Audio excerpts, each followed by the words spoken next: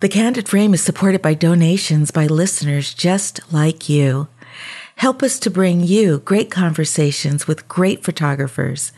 Support the show today with your monthly contribution through our Patreon effort at patreon.com/The Candid Frame, or click on the link in the show notes or the website at thecandidframe.com.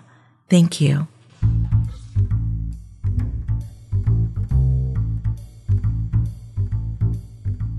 This episode is brought to you by Squarespace.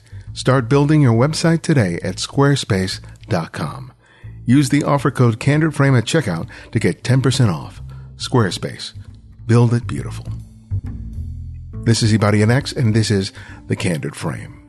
Issues revolving around race and ethnicity have been in the news a lot, especially during this political season. But it's always been a subject of photography, resulting in some of the most interesting and sometimes controversial bodies of work. At its best, this kind of photography goes beyond what you see and forces you to think about how you see others and even yourself. That's the challenge offered by Stacey Tyrell's project, Bacra Bluid. Tyrell's family heritage has its roots both in the Caribbean and in Europe, specifically around Scotland. In a series of self-portraits, she transforms the physical markers of her face, her brown skin and curly hair, and creates characters that people would automatically identify as white due to their skin tone, hair, and clothing. The work challenges people to think about how skin color influences and changes how we perceive physical characteristics and who we assume someone is because of the color of their skin.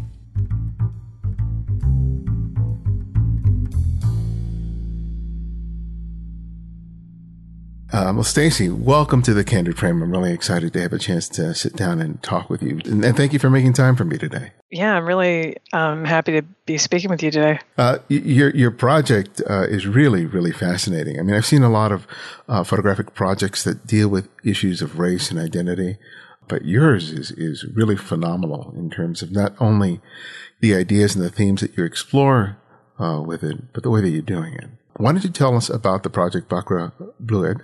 And tell us what led you to want to explore those themes in this particular way. Okay. I think that, first of all, like the project itself is like a culmination of, say, my experiences living as like a Black woman in North America, but then also being like a first generation Canadian. It's sort of a strange combination of things as to how eventually like this project gelled. Like in my artist statement, like I speak about, like in school, just these sort of projects or discussions that we would have the odd time on heritage, and then sort of feeling left out of the conversation to a degree because the school that I attended was predominantly white, so I was one of the few non-white students, and sort of, like just having this sort of secret knowledge of knowing that you're more connected to them than maybe they or their parents actually think, and how that's like a direct reflection on sort of the historical and genetic makeup of most people who come from the Caribbean. But also, I guess like the approach as well is sort of to sort of co-opt this gaze that I feel that I'm under constantly. And, there are a lot of projects that deal with race, identity, Blackness in particular. And I guess my way of thinking of it was, okay, like I do want to talk about these things, but why not approach it from the other end? Why don't you let people know what your background is, your cultural, and because your parents are from the Caribbean, but your heritage goes back to, so people can have a better understanding of what you're doing in the project. Why don't you give them a background of your family history? Okay. Both my parents are from the island of Nevis, which is a sister island to St. Kitts and the Leeward Islands in the Caribbean. It was colonized. Well, first Columbus came to it, and then it was colonized by the Spanish, the French, and then the British at different points. And on top of that, I have a lot of like great-grandfathers and great-great-grandfathers, and going further back that they're either from like Ireland, Scotland, or England. And I also did a genetic test a while back. It was coming up with like Scandinavian and all sorts of odd things in there. So, it really is like a mixed bag the further back you go. When you were growing up, how did you come to be aware of that heritage? Was that something that your family took a lot of pride in terms of its knowledge of its family history? Was it something that was a direct result of stories that were told, images? How did your awareness of the diversity of your heritage come up for you as a child? There were definitely like multiple sources. First and foremost, my grandfather, he has very fair, almost white skin, and his name was Cedric McKechnie Dean, and that in itself, that's a very, like if you were to see that name on paper, that's very specific as to what part of the world you might think that they're from. So it was always this story that he would tell of this father that he didn't know because what had happened. And, this is a typical story of the Caribbean and probably even with America, where my great-grandmother, I believe, worked as a maid or a cleaning woman in this one house for this plantation family, and I guess had an affair, for what it's worth, with one of the members of that household. And what had happened was that when my grandfather was born and he came out looking like a white child, the lady of the house wasn't too thrilled about that, and they were forced to live on another side of the island.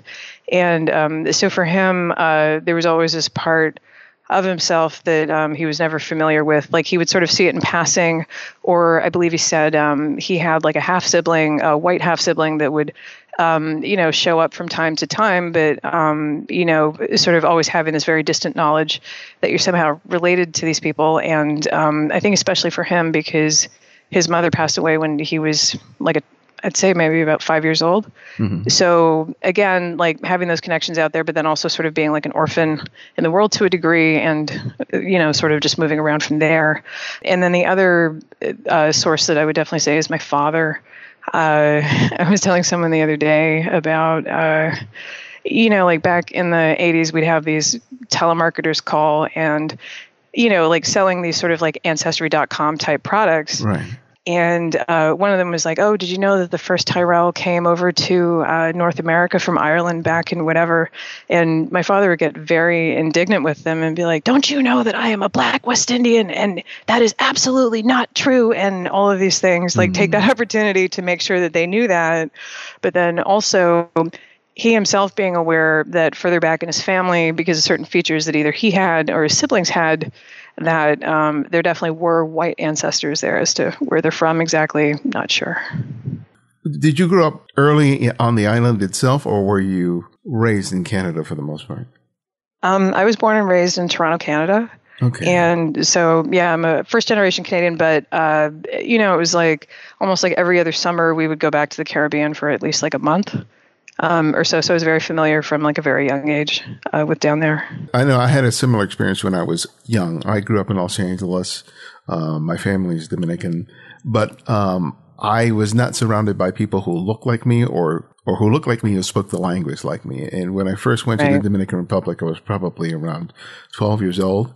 And then suddenly being surrounded by people who looked like me, who talked Spanish, who ate the same food, was really sort of a shock to my system, because until then it had been also isolated to my family home or when I was visiting my cousins in other parts of Los Angeles. And it really was the first time where I started becoming aware not only how different I was, but that there was a community that existed beyond my sort of everyday. Mm. And I'm wondering about how those visits back to the home country sort of helped to start developing your sense of who you were, not just in terms of what you look like, but in terms of the culture that you were coming from.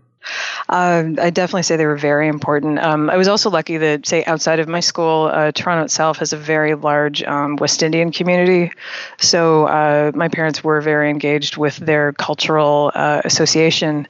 But, I definitely was very lucky to constantly as a child, like go down to the Caribbean and be immersed in this world that to me it was magical, that my parents grew up in, where, like there's animals everywhere and there's so many people that you're related to, like all on the same street, and just sort of like this I guess like land where, for generations, that your family's from there. Whereas, being sort of plunked in North America, it's like there's attachments there. And of course, like I was born in Canada, but it's not the same. But I do realize also that I have a tendency, I think because I think back on the Caribbean so fondly, that I romanticize it a little. But I would definitely say that all of those experiences formed a really strong sense of pride in being from there.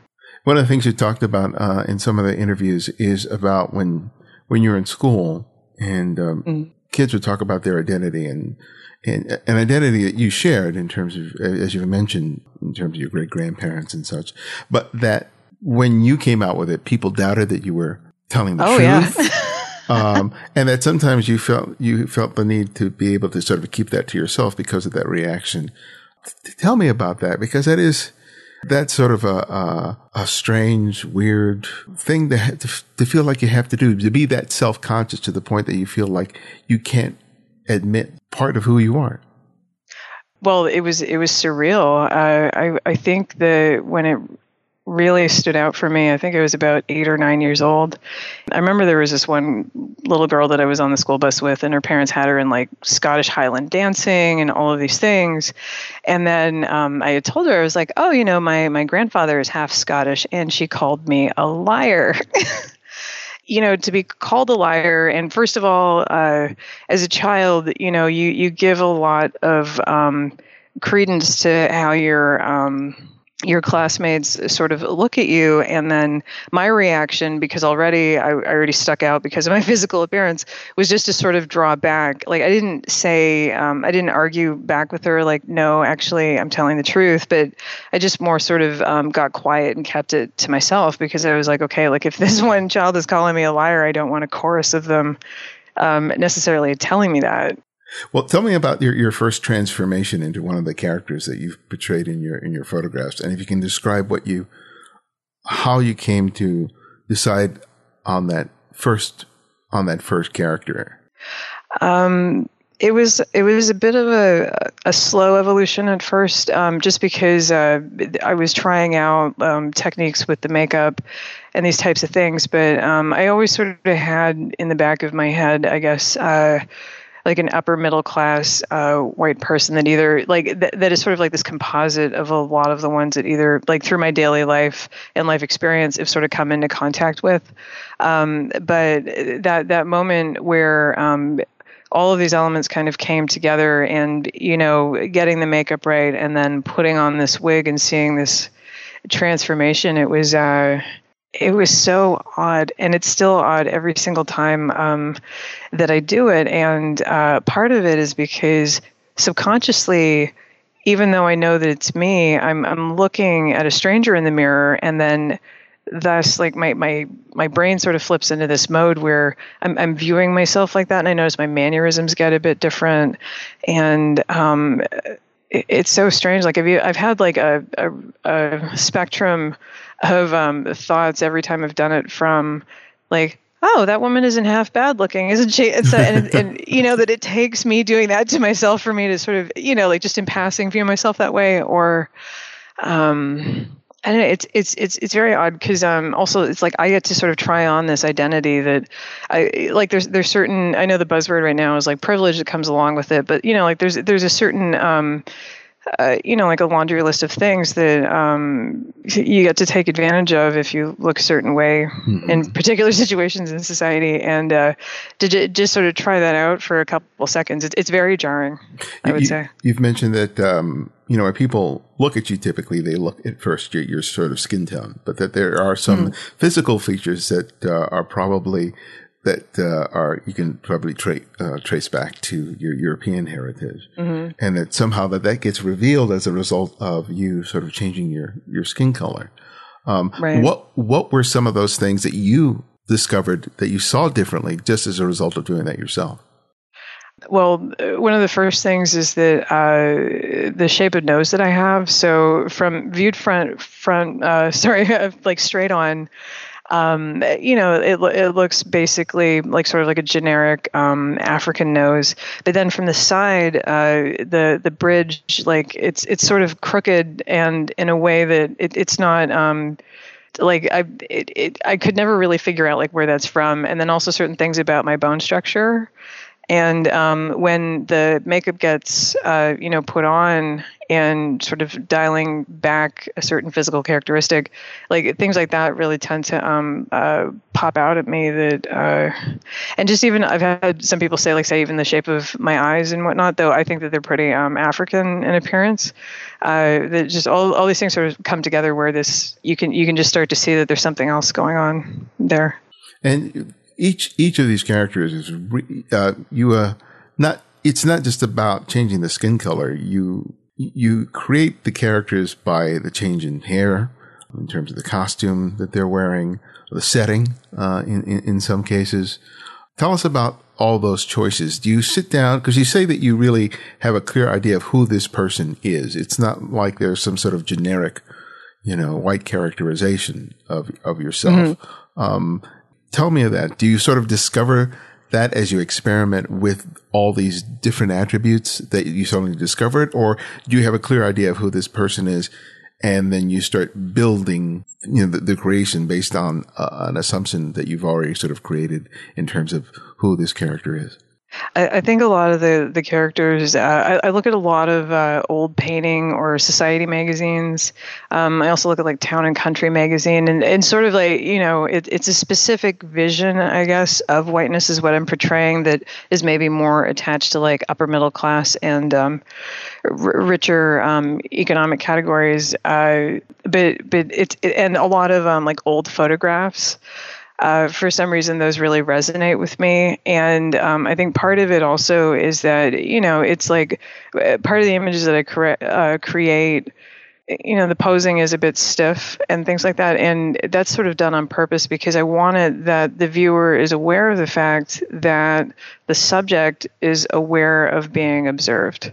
And that, to me, is very prevalent when you look at a lot of old paintings and old photographs, and that's because the amount of time that people had to stay still, especially in the case of like old photographs and things like that. So that's a bit of where I'm drawing that from. But in terms of the costuming and things like that, it's a mix of like both like what I'm seeing in those pictures and paintings, but also different things that then I add on from there. Like I usually start with probably like an age group or like a type of person, say particularly with, whether I'm like, this person's like a young mother and she'd probably have a couple children and she'd probably be dressed like this or probably participating in these types of activities. And then those activities sometimes will dictate what gets added to the picture. It seems like hair plays a big role in that transformation. Tell us about that. Definitely. I just remember, my mom is always saying your hair is your beauty. And I think that, Black women tend to use hair, especially like as an expression of self. What I found fascinating, just even going out and, purchasing some of the wigs that I've used is that, I'm always buying them from Black hair shops.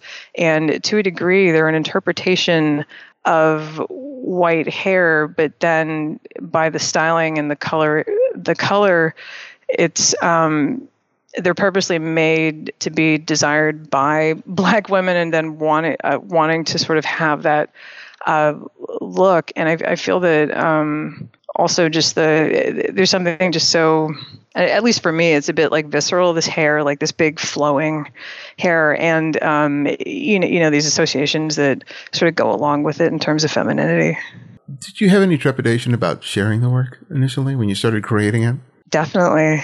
It's like most artists, what I make, I make it for myself first, and then, I display it and I want people to see it. But at the same time, definitely with this project, I was very hesitant at first because, it's deeply personal, but it's also tackling subjects that make people feel very uncomfortable, and it's also, it's not pretty necessarily, a lot of the history that's involved with these things. I have to say, for the most part, the response has been, pretty good, or that it's sort of initiated discussions. But there are people that they have a very visceral reaction to what they're seeing, and that then there's certain associations certain assumptions made about me in particular as to why I feel the need to do something like this, which I have to say have been pretty negative. So what are some of those comments that you're getting from people who start questioning, the impetus for on your part for the project? I think that by trying to pick apart Blackness, in a bit of a novel way, I think people think that I'm questioning my own security and my identity as a Black woman, and that it has to do with, and you've seen examples of this even recently in the media, with sort of like a self-hatred in terms of how it is that I look, like this trying to almost like obliterate the African features that I have in order to that, it's sort of Blackness at the cost of whiteness. Or sorry, whiteness at the cost, like for, you know what I'm trying to say. I'm sorry about that. Yeah, so I have to say like that, and then also this very dismissive sort of, well, you're not saying anything new, like everybody knows that, and actually not a lot of people know that. Black people are more than aware of that story, but we make up a very small percentage of the population worldwide, and it's sort of one of those things that's just sort of kept within the community to a degree.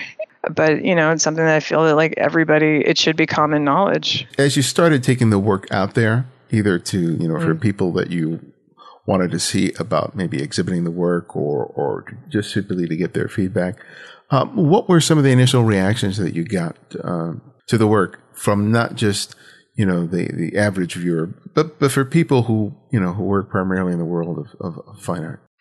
I would say a lot of the feedback was really good. I think there is like an appreciation for what it is that I'm trying to do and how it is that I'm trying to discuss it. I'd say that there's certain pockets of the art world that are more receptive to it than others. And I think that that's also because like visually it doesn't fit into a particular style necessarily of what's going on with a lot of contemporary art, or that, and specifically I'm talking about I guess like African Canadian or African American contemporary art in terms of sort of the archetypes or sort of visual cues that are being used, because it's discussing whiteness and its relation to Blackness, I guess. Let's talk about sort of the techniques behind what you're doing in terms of lighting and what you're doing in Photoshop. Can you tell us a little bit about that? Yeah, so in terms of lighting, I'm doing a studio setup using ProPhoto 7A 2400 watt packs. It's a pretty basic setup where I'll have a large softbox as my fill, and then I have a beauty dish with a grid and a sock on it as my key light, and then just light the background separately. Just, like bring in the odd little rim light or whatever to sort of separate out the subject a bit more.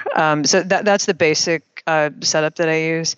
And then in Photoshop, it's like I'm doing all the basic like sort of retouching, dusting type of things. And then I work a lot with the like liquify tool, like very subtly, because it is all about like the subtle changes in the subject, as well as different like masking layers in order to just lighten the skin tone naturally, as opposed to just like completely desaturating it or something that's like very obvious like that. Was there a lot of hit and miss in terms of you finally coming down with the technique that worked in terms of what you're trying to do with the skin tone?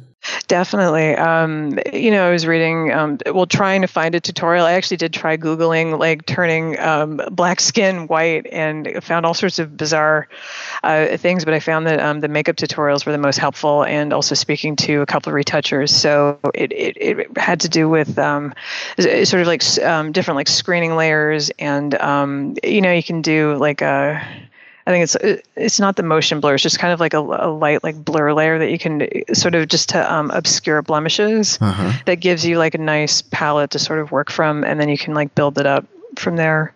You talked about how it sort of has this sort of odd look to it. Is that part and parcel of as a direct result of the techniques that you had to apply in order to make that conversion of the skin tone?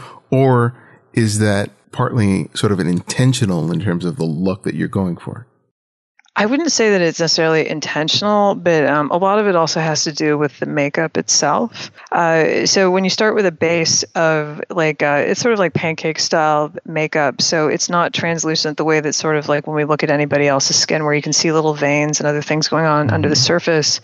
And then once you do bring those layers into Photoshop at different opacities, it sort of blocks it up even more. And I think that then that's what sort of results in a bit of like an odd look, which to me, it adds to it because I'm not necessarily going for realism, so I can take some artistic license with some of the elements. Oh, very cool.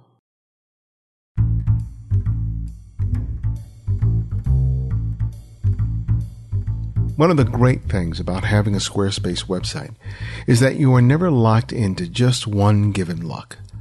Once you choose a template, you have the ability to change it in virtually any way you want, and all with incredible ease. But even better, if you want to completely transform your site, you don't have to start from scratch. You can simply choose another template and try it out for size without losing anything that you've already created. Now Squarespace has made that process that much easier with its Squarespace Local Development Server. The new server allows you to locally preview changes made to the template code, rather than testing changes on a live website. Not only does this enable new ideas to be tested in a much more efficient way, it allows multiple editors to simultaneously collaborate on a Squarespace website. It makes updating and improving your website that much easier. Try it for yourself now. Start your free trial today with no credit card required at squarespace.com. When you decide to sign up for Squarespace, make sure to use the offer code CandidFrame to get 10% off your first purchase. Squarespace. Build it beautiful.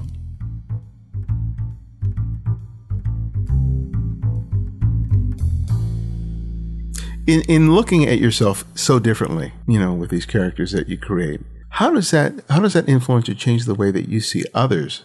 Like when you're walking down the street, especially in cities like New York, where you get to see, the hodgepodge, the whole mix of humanity that's out there. As a result of you working on this project, how has that shaped how you look and see other people? Definitely. I think it's like I've always sort of been, subconsciously observing people, but I think profoundly, the more that I work on the types of projects like this that I've been working on, I can't get over the fact of just how, the closer I look at people's faces, just how connected we all are. And I definitely have grown an even greater appreciation for the diversity of features, but at the same time, just how, we aren't really that much removed from each other.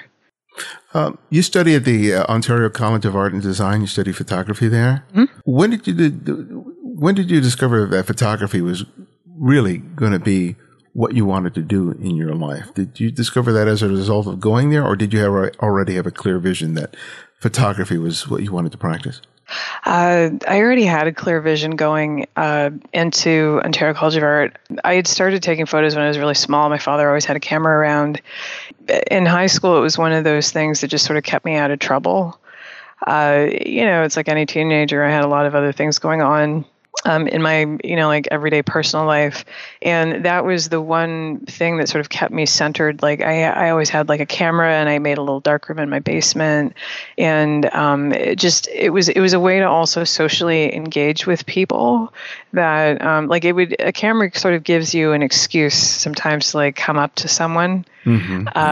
And approach them being photographed. And so by the time that then it was time for college, I was already in love with the medium, and it just seemed like it was a natural transition to then study it in post-secondary education. For a lot of people, when they go there, when they go to college to study photography specifically, sometimes it can be the sort of the linchpin, right, from which all the work that they do begins. But for others, it happens after they're done, because somehow going out into the real world, that all of a sudden provides the seeds of what their life's work ends up being about. Not so specifically about this project, but just in general in terms of the photographic work that you did during school and after school. Can you tell us about sort of basically when you began to sort of find your voice photographically, whether it was then or subsequently, and why that experience in Ontario was so important? I think that, first of all, by studying photography, you sort of get trained in a language and a way of looking at things a bit more critically than just taking a pretty picture. And for me, towards the end of school, when I was creating, I got really putting a lot of thought and effort into a particular project in like a fine art context, was when that sort of cemented the fact that in some capacity, once I left university, that this is what I wanted to do. And then when I graduated, what I found was that trying to make work, but sort of being disconnected from a photographic community, it sort of ground me down. And I hit a point where I actually kind of got a bit divorced from photography. And I think that in that separation where just because of like life events and then also how I was like feeling about and making less and less time to actually do something that like I absolutely loved and wanted to dedicate my life to, like finally recognizing that loss is when I came back to it. And that's when things really started to gel for me. I was always like the images when I go back to the Caribbean and things like that, like those are things that I was always working on, but it wasn't until like I recognized that loss and then decided that I was going to make a wholehearted effort into re-immersing myself back into this medium and fine art in particular that I love so much is when these other ideas started to blossom just out of my mind in terms of with the self-portrait projects and things like that. Was part of that time just involved with you trying to just eke out a living, and that the demands of that are what kind of took you away from focusing on your own work? Is that part of the story? It's part of it. And I think that what it was how I was approaching it as well, because in terms of work, I was trying to get work in a commercial context, mm-hmm. and then sort of saying to myself, then I want to be a commercial photographer. And that's how I would be a photographer going forward for the rest of my life. Just because there's up until very recently, there was always this mentality that's like, you're either one or the other. Mm-hmm. It's like you either dedicate everything to being a commercial shooter or you're a fine art photographer and you need to go and get a job teaching photography or something like that to supplement what it is that you're doing. Once I realized that, it doesn't have to be this way, which it took years and years and years and years of working in commercial photography in an assisting capacity to realize that even though the end goal was to become an independent, like commercial photographer, that wasn't where the passion lay. And mm-hmm. that's, again, like where I started feeling that sense of loss for the fine art aspect of things that really sort of fed my soul, which is then when I decided, you can have a day job, but like this is the fine art stuff is what's really important to me. It's a hard situation to be in. Yeah. Right. Because you're thinking about, your financial obligations. Yep. And you're thinking about, well, I need to make a living and I need to do this. But in order to be able to really pursue what your passion is that you have to be willing to let something go and to have some sort of faith that things will work out. But it's frightening being in those moments. And I think that's often what keeps people from making those leaps of faith. What do you attribute your ability to finally be able to make that choice rather than still just like plow through and trying to make something that wasn't working and trying to make something that's not working work? I think by nature I am pretty stubborn. So there was always sort of that nugget of, just kind of wanting to do what I wanted to do anyway. But again, heeding the advice of, and, for obvious reasons, like what makes the most sense, like putting food on the table, supporting yourself. And how do you build like a career that makes, I guess, sense? I do have like a deep-seated faith in in things working out, but at the same time, like you just said, it's hard when reality really starts coming up in your face, and you're faced with, do I choose this or do I choose that? And I think in my case, it was like I made a bit of the wrong choice in terms of ignoring the more artistic side of it and going for the more practical commercial side of things, where you can make a more straightforward living. But ultimately, then just realizing that I had to sort of go with my gut. And what were some of the decisions that you made that really helped you finally sort of make that leap and start succeeding in the ways that you had wanted to? I think a large part of it was also not being afraid to actually try out things. So, how else would I really know that, being a wedding photographer isn't my passion, or, just being a full-time still life shooter isn't my passion. It wasn't until actually like assisting on those shoots or going out and, like working for different companies, sort of doing these types of things, did I find out that wasn't the right fit for me. Because all of us can sort of sit there and think about the possible outcomes of things, but sometimes the practicality of actually trying out different things and not being afraid to try them out is just priceless. Are you represented? Is that part of how you are, creating a living for yourself with your fine artwork? Right now I am with a gallery in Toronto called General Hardware. But I'm not exclusively represented by anyone. And I think that like sort of the age that we live in with social media and all of these things have allowed me to, have my work sort of get out there and other people bump into it over the internet. But I predominantly make my living just working in sort of like production aspects of photography. And because I have like set hours, then I'm able to sort of mold my schedule around that. So basically I'm a free agent. Oh, okay. That's what I'm saying. So you've been living in New York, you said before, for about 12 years, but you still go back to Canada. Is that true, or a complete New Yorker at this point? I definitely do go back to Toronto a couple times a year, but I do consider myself a New Yorker now at this point. So tell us about that move, because, as you said, you were born and raised in Canada, and New York is certainly a big hub for photography, but it's a tough city. It's a very tough city. So tell us about the choice to make that move and how you manage it.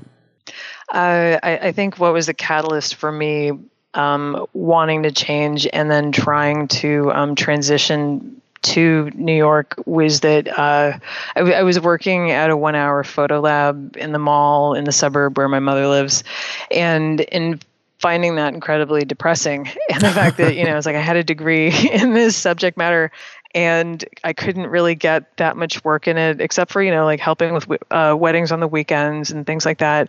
And then I really sat and thought about like, okay, like where's the action at? Like, where is it really happening? And, it's like New York definitely comes up in that, along with like Paris, London, Los Angeles, and like those sort of like major hubs. It really like that feeling of just feeling like not even that you're not going anywhere, but that it's like you can just sort of coast along like this forever, just willing to be uncomfortable. And, I started trying to contact photographers that I could intern for. And, like one got back to me and I just kind of went for it. And, from the time that I got down here, one thing just sort of led to another. And that really sort of drove me forward in my career in the photo industry. Rejection is a big part of being a photographer. When you choose to put out really personal work like this series has been, it's really hard not to put your heart on your sleeve. How do you sort of gird yourself up for when you're putting your work out there, either not just in social media, but if you're doing a portfolio review or you're going to someone to represent, to look at your work?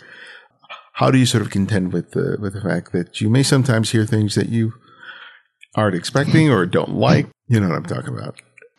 Yeah, it's one of those things where I sort of equated. It's pretty similar to being like an actor or something like another profession like that, where you have to know if you truly believe that what it is that like you've done is good and that there is merit in it, and that you've created the work for yourself, and that no matter what someone else says, that you're going to continue to create images, that's a really good place to start from.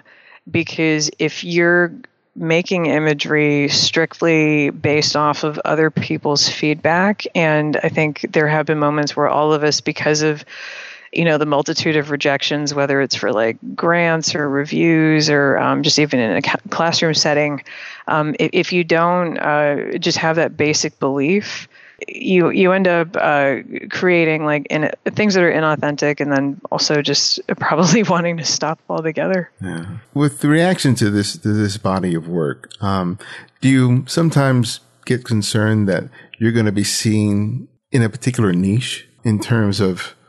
And I think this is something that's faced by a lot of photographers of color, is that they can be pigeonholed into the photographer who only explores themes of race, which I think is unfair to a large degree. But inevitably, as an artist, you have to be sort of conscious of the fact that if you're exploring those themes, that there's a risk that other people will restrict how they see you and your work. But how much of that is a concern for you as an artist who may want to explore other ideas, other avenues of creativity? I sort of look at it, especially as like a Black female artist, you're sort of damned if you do and you're damned if you don't. So you might as well just talk about what you want to talk about, because, it's like it's always going to be framed within that frame of reference for the most part. So there really hasn't been any topic that I've like shied away from that I felt that like I have wanted to discuss with my work. And just because I happen to be discussing it doesn't mean that there isn't something that's universal about it. And I think that that's what the shame is, the true shame of being pigeonholed sometimes and put into these neat little categories, like, oh, I'm an Asian artist and therefore I can only handle these things, and those types of things. Like, and unfortunately, like that's the world that we live in. But I don't think that it should never be a hindrance, because like if there is strong artistic merit and a strong message in what's being said, then that with certain audiences should like rise above that pigeonhole. Mm-hmm. What doors has the press and the awareness that this project has created offered to you? Like one interview or article is sort of like led to another, and then there's like just shows in different venues. So right now, like I've done a couple shows in America, but mainly the gallery shows that I've done have been in Canada or in England or parts of Europe, and that's sort of where those doors get opened, and also being invited to participate in different panels, or being able to go and speak at a couple of schools and talk to students either about themes of race or just just being a fine art photographer in general. Those have been very rewarding, and those are definitely the most important doors that I feel have been opened for me. Have some of the people who looked at the work, particularly young people, have they come up to you after looking at the work and surprised you with some of the things that they've said or observed? I wouldn't say like completely shocked me, but I think one of the most surprising that I found most recently, I was in Boston just giving a talk, and this guy came up to me afterwards and he goes, when I read the description and I went to your website and stuff, I thought you were going to be very angry. And hearing you speak today, like you just sound so, inclusive and enjoying what you're doing. And to me, that was surprising, because like I really didn't think that the tone of what I was saying was angry. This person was Asian, which isn't really that consequential to this discussion, but that I wasn't aware that it could possibly read as and it probably is like some angry political statement. It's just a statement. Oh, that's interesting. Yeah. And I think especially considering the state of racial relations and racial awareness currently, I can see that a lot of people can read into the work. Completely. That has probably nothing to do with what your intentions were. But I wonder, like, because you've had the chance for the work to be seen outside of Canada and the United States, have you been able to discern any sort of differences culturally or as a result of people from different parts of the world looking at the work and seeing something much different than we might here in the States?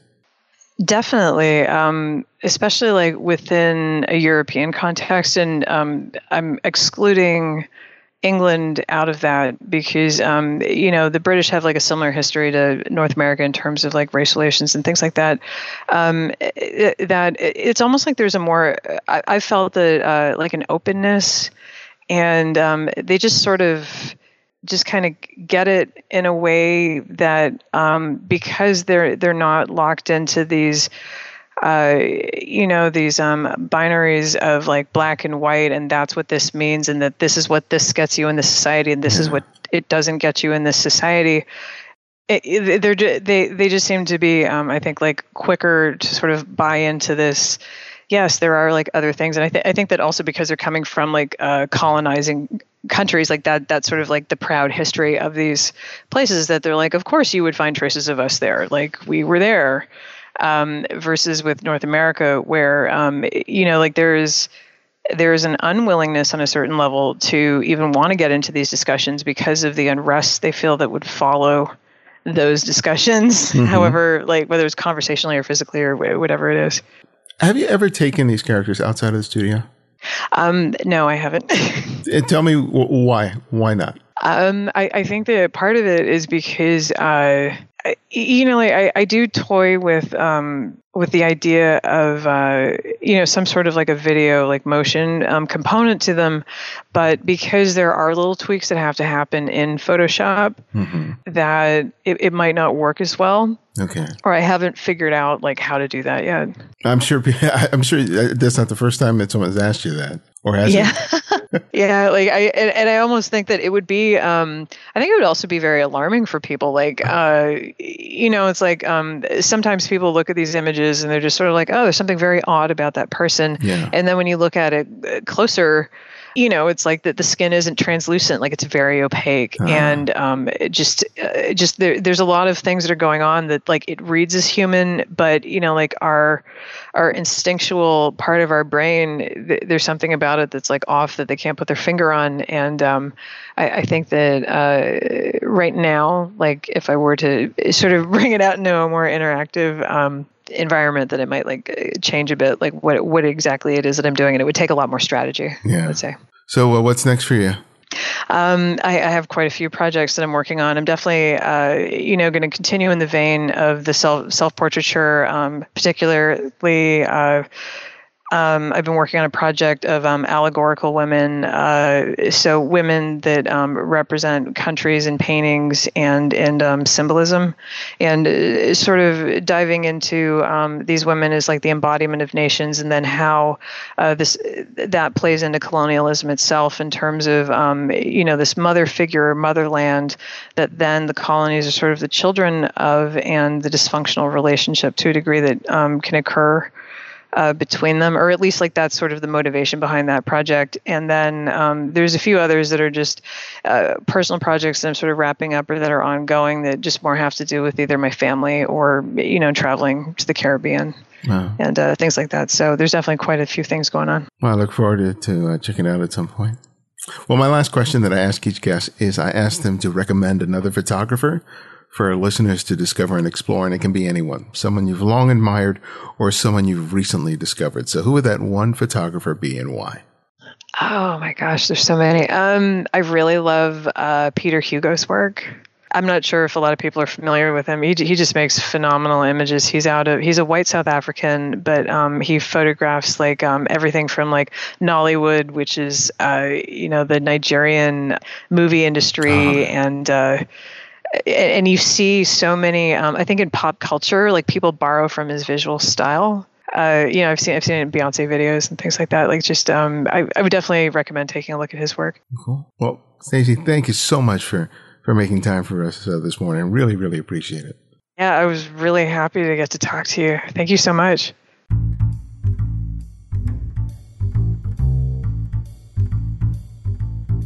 Thanks again to Stacey Tyrell for joining us at The Candid Frame. To see her work, visit her site at staceytyrell.com. And please remember that you do make a huge difference to our show. Take the time today to write a review in the iTunes store. Thanks to Maddie C. Bradford from the U.S., Ewan F. from Canada, Herr Pelle Plutz from Sweden, and Daniel Rock from Canada for their 5-star reviews. You can also support the show by making a regular monthly contribution through Patreon. You can contribute amounts of $2, $5, $10 or more, or anything in between on a monthly basis and help make a big difference to the work that we're doing here at TCF. Visit patreon.com/The Candid Frame, or you'll find the link in the show notes and the Candid Frame website. I'd like to thank all the people who've recently contributed to the effort, which include Ewan Forrester, Crime Morris, and Wayne Baxter. You are really helping us to reach our goals for this year, so thank you so much. To access our complete archive of interviews, download the free Candid Frame app, available for Apple iOS, Android, and Windows. Links for each can be found in the show notes and the website at thecandidframe.com. The Candid Frame audio engineer is Martin Taylor, who you can find at theothermartintaylor.com. Our senior producer is Cynthia Parker, and our music is from Kevin MacLeod, whose royalty-free music can be found at incompetech.com. And this is Ibarian X, and this is The Candid Frame.